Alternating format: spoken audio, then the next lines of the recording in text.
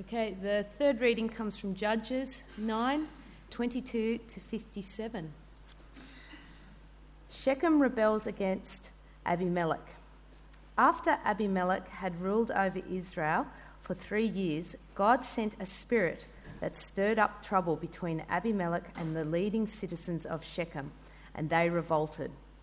God was punishing Abimelech for murdering Gideon's 70 sons and the citizens of Shechem for supporting him in this treachery of murdering his brothers. The citizens of Shechem set an ambush for Abimelech on the hilltops and robbed everyone who passed that way. But someone warned Abimelech about their plot. One day, Gaal, son of Ebed, moved to Shechem with his brothers and gained the confidence of the leading citizens of Shechem. During the annual harvest festival at Shechem, held in the temple of the local god, the wine flowed freely, and everyone began cursing Abimelech. "Who is Abimelech?" Gaal shouted. "He's not a true son of Shechem, so why should we be his servants? He's merely the son of Gideon, and this Zebul is merely his deputy. Serve the true sons of Hamah, the founders of Shechem. Why should we serve Abimelech? If I were in charge here, I would get rid of Abimelech. I would say to him, 'Get some soldiers and come out and fight.'" But when Zebul, the leaders of the city, heard what Gaal was saying, he was furious. He sent messengers to Abimelech in Aramah, telling him, "Gaal, son of Ebed, and his brothers have come to live in Shechem, and now they are inciting the city to rebel against you. Come by night with an army and hide out in the fields. In the morning, as soon as it is daylight, attack the city. When Gaal and those who are with him come out against you, you can do with them as you wish." So Abimelech and all his men went by night and split into 4 groups, stationed themselves around Shechem. Gaal was standing at the city gate when Abimelech and his army came out of hiding. When Gaal saw them, he said to Zebul, "Look, there are people coming down from the hilltops." Zebul replied, "It's just the shadows on the hills. That looks like men." But again Gaal said, "No, people are coming down from the hills. And another group is coming down the road past the diviner's oak." Then Zebul turned on him and asked, "Now, where is that big mouth of yours? Wasn't it you that said, 'Who is Abimelech, and why should we be his servants?' The men you mocked are right outside the city. Go out and fight them." So Gaal led the leading citizens of Shechem into battle against Abimelech. But Abimelech chased him, and many of Shechem's men were wounded and fell along the road as they retreated to the city gate. Abimelech returned to Aramah, and Zebul drove Gaal and his brothers out of Shechem. The next day, the people of Shechem went out into the fields to battle. When Abimelech heard about it, he divided his men into 3 groups and set an ambush in the fields. When Abimelech saw the people coming out of the city, he and his men jumped up from behind their hiding place and attacked them. Abimelech and his group stormed the city gates to keep the men of Shechem from getting back in, while Abimelech's other 2 groups cut them down in the fields. The battle went on all day before Abimelech finally captured the city. He killed the people, levelled the city, and scattered salt all over the ground. When the leading citizens who lived in the tower of Shechem heard what had happened, they ran and hid in the temple of Baal-berith. Someone reported to Abimelech that the citizens had gathered in the temple. So he led his forces to Mount Zalmon. He took an axe and chopped some branches from a tree, then put them on his shoulder. "Quick, do as I have done," he told his men. So each of them cut down some branches, following Abimelech's example. They piled the branches against the wall of the temple and set them on fire. So all the people who had lived in the tower of Shechem died, about 1,000 men and women. Then Abimelech attacked the town of Thebez and captured it. But there was a strong tower inside the town, and all the men and women, the entire population, fled to it. They barricaded themselves in and climbed to the roof of the tower. Abimelech followed them to attack the tower. But as he prepared to set fire to the entrance, a woman on the top dropped a millstone that landed on Abimelech's head and crushed his skull. He quickly said to his young armor-bearer, "Draw your sword and kill me. Don't let it be that a woman killed Abimelech." So the young man ran him through with his sword, and he died. When Abimelech's men saw that he was dead, they disbanded and returned to their homes. In this way, God punished Abimelech for the evil he had done against his father by murdering his 70 brothers. God also punished the men of Shechem for all their evil. So the curse of Jotham, son of Gideon, was fulfilled. This is the word of the Lord.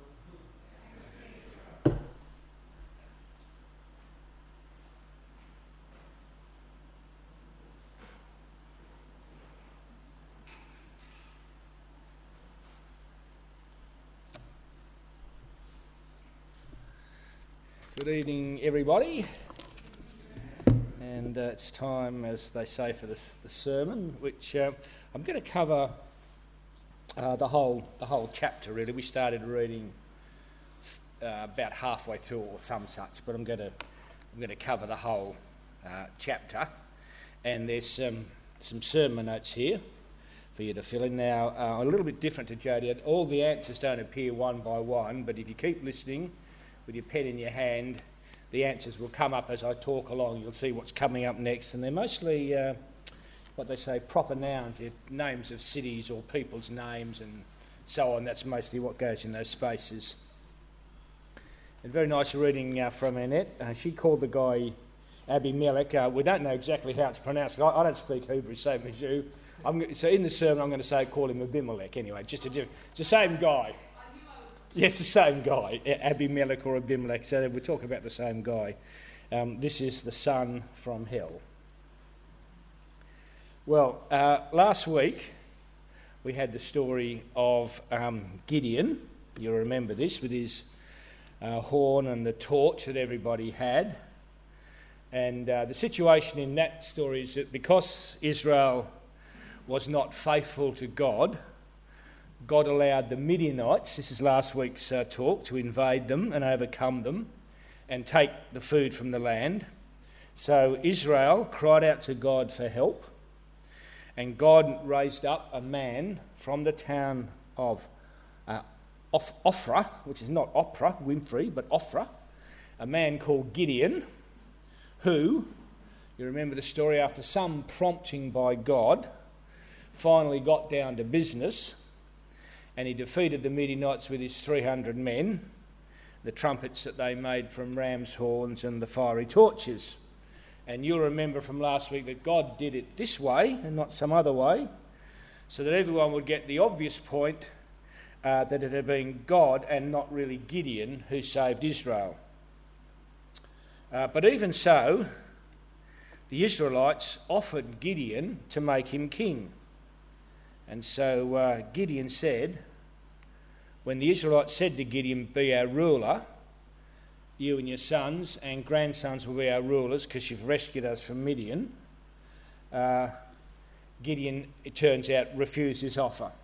So my sermon, in the sort of classical Anglican sermon, is under 3 points. Refer to your notes at this point and get your pen ready.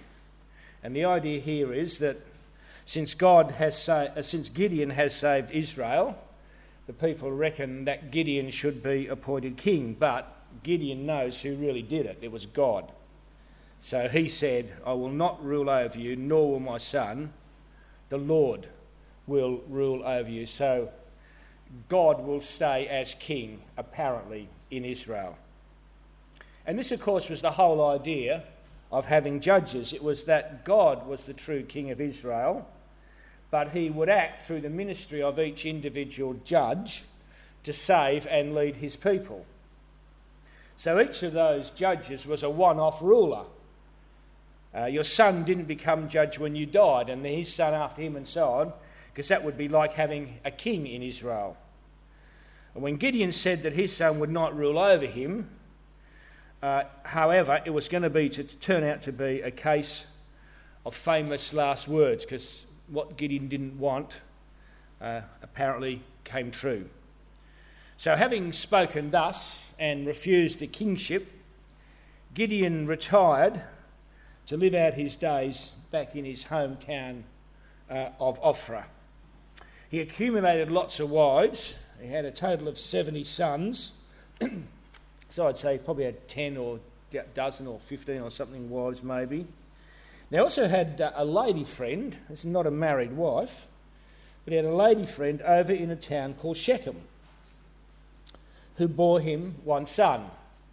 And this is Abimelech, the main guy in today's story. If we have a look at a map of Israel, Abimelech is operating in the middle of Israel. So I can see up here Shechem, it's in green there. There's the town of Shechem where a lot of the action takes place. The two mountains, Mount Gerizim and Mount Ephraim, Mount Eagle and Mount Gerizim. That were the two places where the Israelites could stand to deliver God's blessing, Mount Gerizim, or deliver God's cursing. And that's probably the mountain where that Jotham guy hops up and delivers his curse. And then, if I couldn't find a map that had Ophrah, it's down here. So it looks to be about a day or two's trip away. That's where he had to go to get those 70 sons bumped off. So that's roughly where we are. We're in the middle of Israel. Now, Abimelech, the word means Abi, my father, Melech, king. My father is king. So although Gideon said, I'm not a king, his son was called, my father is king. But Gideon, though he'd said he didn't want to be a king, he did act the way kings carried on in those days. With a huge number of wives, taking instant revenge on his enemies, like the guy at the wine press and so on, that sort of stuff. So Gideon said, no, don't want to be king, but he's got a son called my father is king, and he was kind of acting like a king. So it's a little bit, was he a king or not? He was kind of acting like one. Well, going on with the story today, down there in Ophrah, Gideon died. And blow me down if Israel didn't go after another god. This other god was called Baal-berith. Baal was the all-purpose name of the pagan god who was worshipped in the land of Canaan. And this is before the Israelite conquest under Moses and Joshua. They had a god down there called Baal anyway. As we've seen in these sermons on Judges, the Israelites failed to drive out the former inhabitants of the land. Thus, some of the old Canaanites still lived amongst them. And so the worship of the old gods, like Baal, continued also amongst them. And Israel had a tendency just to add Baal to their worship, or even worse, to replace their God, the God of Exodus, with Baal. And just as Abimelech's name has an important meaning, being my father is the king, so also the name of this God is important, because Baal-berith means the Lord of the covenant. So this means that the people at Shechem were reckoning that this local pagan god, Baal-berith, was the real Lord of the covenant, showing that this local Baal was supplanting the real God, the Lord of the Exodus, the God who made the covenant with them on Mount Sinai. They were calling this local pagan god Baal-berith, this is the real Lord of the covenant, let's get rid of God. So the town of Shechem was a place where the God of Abraham, the God of the Exodus, was being rejected and replaced by Baal-berith. And previously, as we've looked at the different judges, we've been fighting against some external army coming to fight them. But now you've probably noticed that now we've got internal fighting. It's Israelite against Israelite.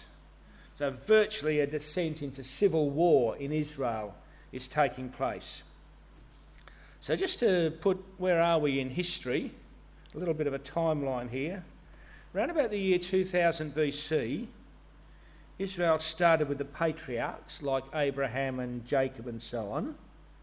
Then something like 1500 to 1300 BC, we have Egypt in the Exodus, and that's Moses and Joshua. Then we have something like 1200 to 1050 BC, the judges lead Israel. So for a couple of hundred years this sort of period goes on in the land. And then they're fairly firm with 1050 is King David. He's the first true king, then Solomon. Then you get the division, don't you, into the north and the south. They fight against each other. So we see that this Abimelech guy who made himself king, he became king too early. It was still the period of the judges.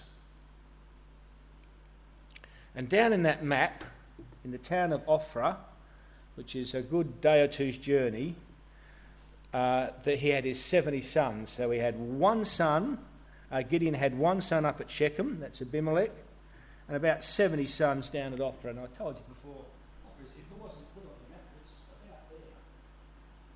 There's Shechem there, in that part, middle part of Israel. Now this is point 2, we're up to point 2 in the sermon now, the son from hell. Now we started reading at verse 22, but this is what has happened just before verse 22, the story so far.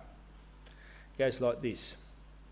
Abimelech, who was a son of Gideon and his lady friend in Shechem, rocked up in Shechem one day where he had been born, where his mother lived, and he did the rounds of his uncles, who of course his mother's brothers, and he put a bright idea to them. He said, "Why don't you guys ask around the leading citizens in this town to see which they would prefer? Do they want the 70 sons of Gideon from down in Ophrah to make themselves king? Or would you prefer to have just one person as your king, me?" So click on. And don't forget, I'm a local from Shechem here. And those 70 sons are from down in Ophrah, whereas I'm the Shechem guy here. So the decision was made. Let's have Abimelech as our new king. They got some money together, and Abimelech used the money to hire a bunch of troublemakers, and they sallied forth down to Ophrah to exterminate the 70 sons, who were, of course, Abimelech's rivals.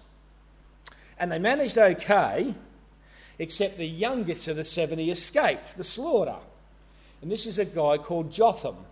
I'm not following my notes that I've given you. He's probably there at the moment, but Jotham probably is a name to fill in there. So Abimelech returned in triumph to Shechem and was duly crowned king. But Jotham didn't disappear from the scene just yet. He went up to Mount Gerizim and he took on the role of a prophet. And he spoke in what looks like a parable. If Jesus had said it, we'd say this is a parable.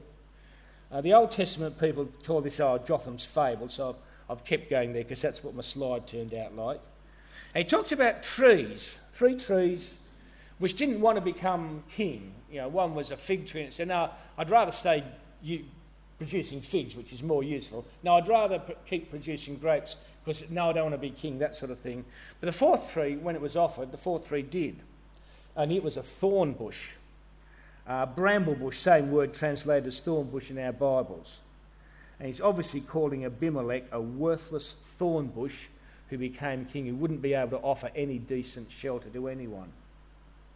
And the moral of Jotham's prophetic parable is that if the leaders of Shechem have done the right thing by Gideon, by being part of the slaughter of the 70 sons less one, well and good. He said, "I hope you have a prosperous time with Abimelech as your new king. But if you've not acted in good faith to Gideon," and it's obvious they haven't, "then may fire come out of Abimelech and destroy you, and may Abimelech himself be destroyed also by fire." Well, it wasn't quite by fire, you know, they hurled a huge rock down on him, but anyway. And then Jotham did the wisest thing. He cleared right out and lived somewhere else. We don't hear of him again. So Abimelech became the first ever king in Israel. And maybe things went okay for the first 3 years. They weren't meant to have a king yet, you remember from the timeline I showed you. But anyway, things probably went along okay for a few years. But then God was going to do something to make Jotham's prophecy about Abimelech and fire come true.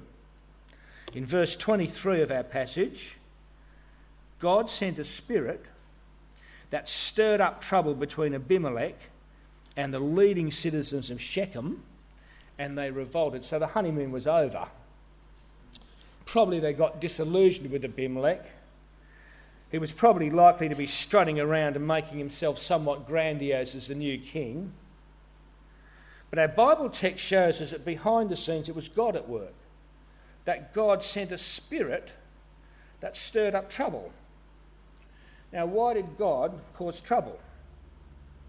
Well, Abimelech was evil. He killed the 70 brothers, less the one that got away, and God wasn't going to let this evil stand unpunished. So he sent a spirit to cause trouble between Abimelech and the people who had initially supported his murderous campaign to become king. The former friends now became his enemies. The men of Shechem set up an ambush to trap Abimelech. But Abimelech was tipped off and it came to nothing. And then, as we read on in verse 26, some real bad guys showed up in town. And we're probably on safe ground if we think this is an extension of the spirit at work that's still causing trouble for Abimelech.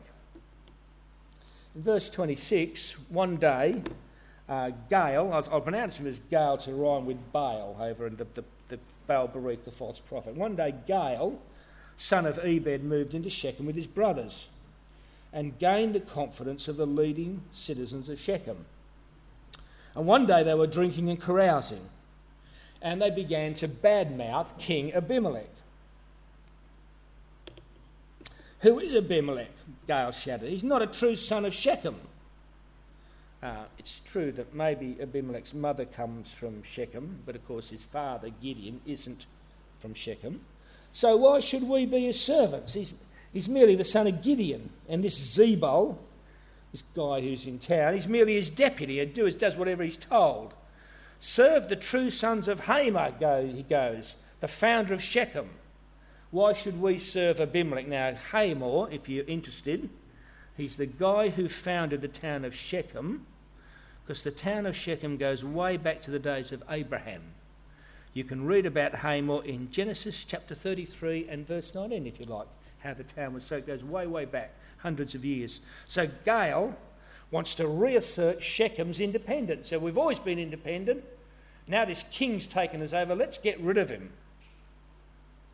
Zebul's the present-day governor, presumably Abimelech's deputy in Shechem, appointed by Abimelech to keep an eye out that everyone in Shechem is loyal to Abimelech, and Gaal wants to get rid of Abimelech.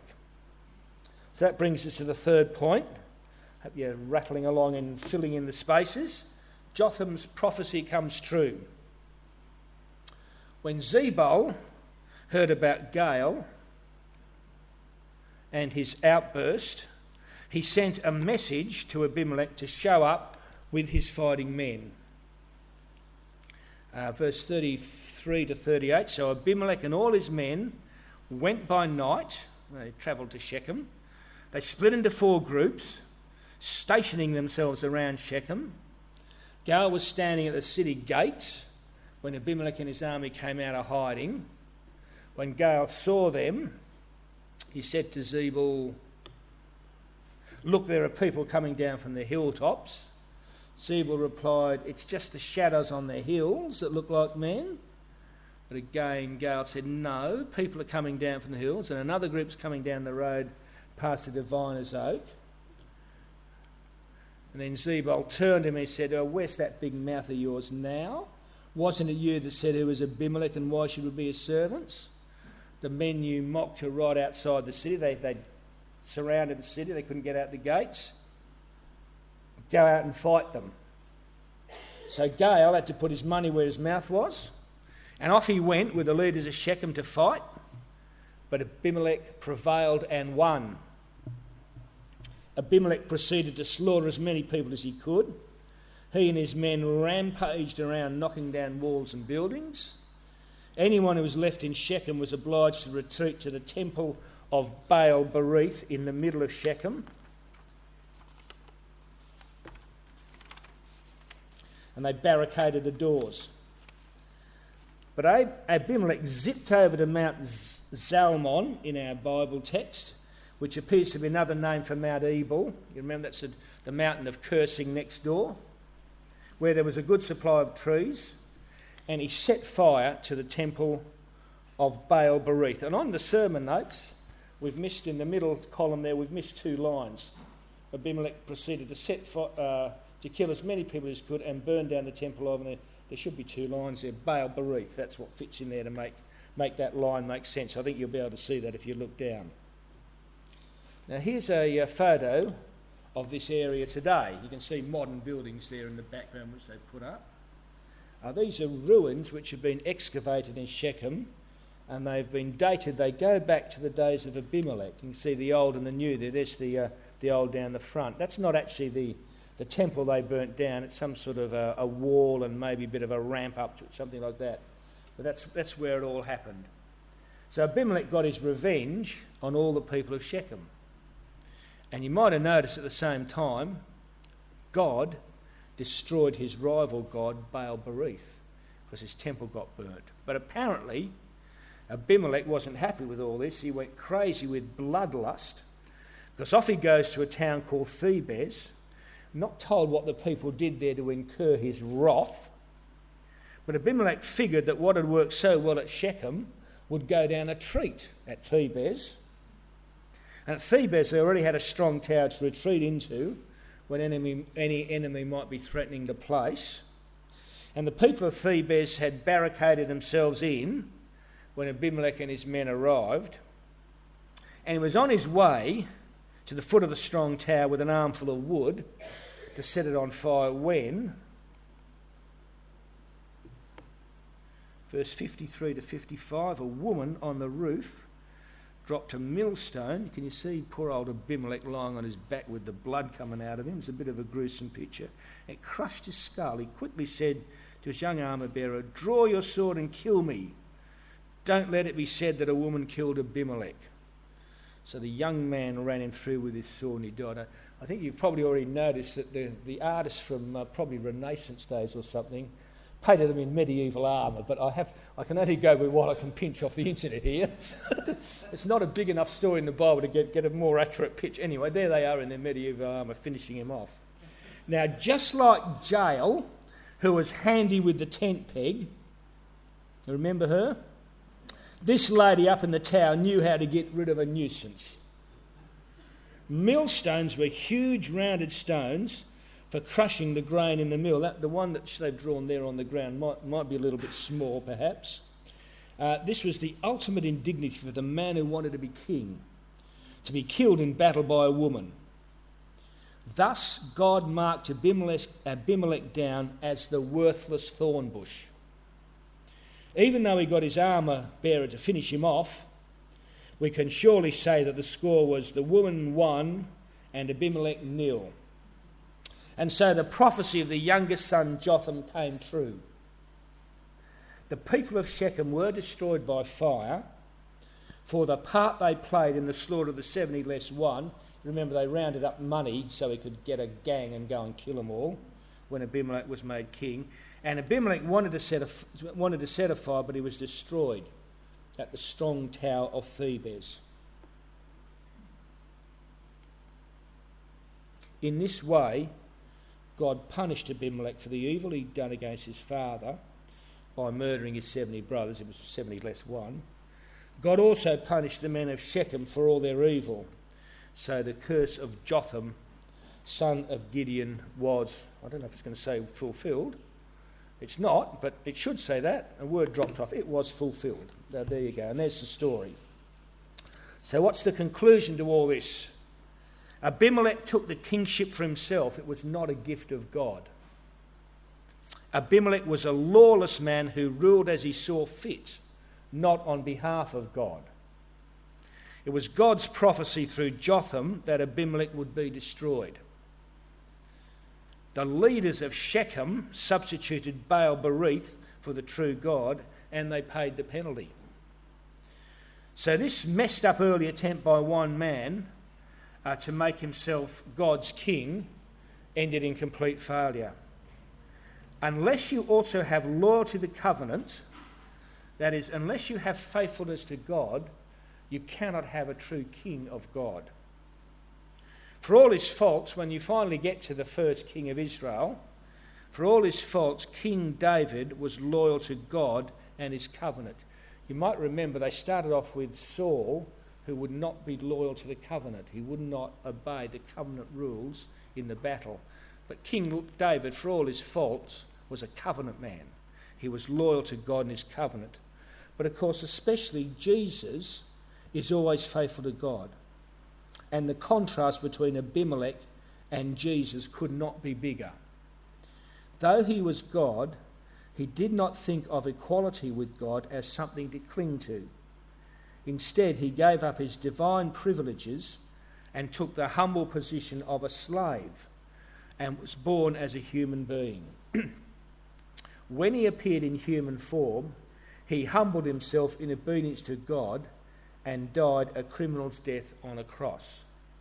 Therefore, God elevated him to the place of highest honour and gave him the name above all other names, that at the name of Jesus every knee should bow, in heaven and on earth and under the earth, and every tongue confess that Jesus Christ is Lord, to the glory of God the Father.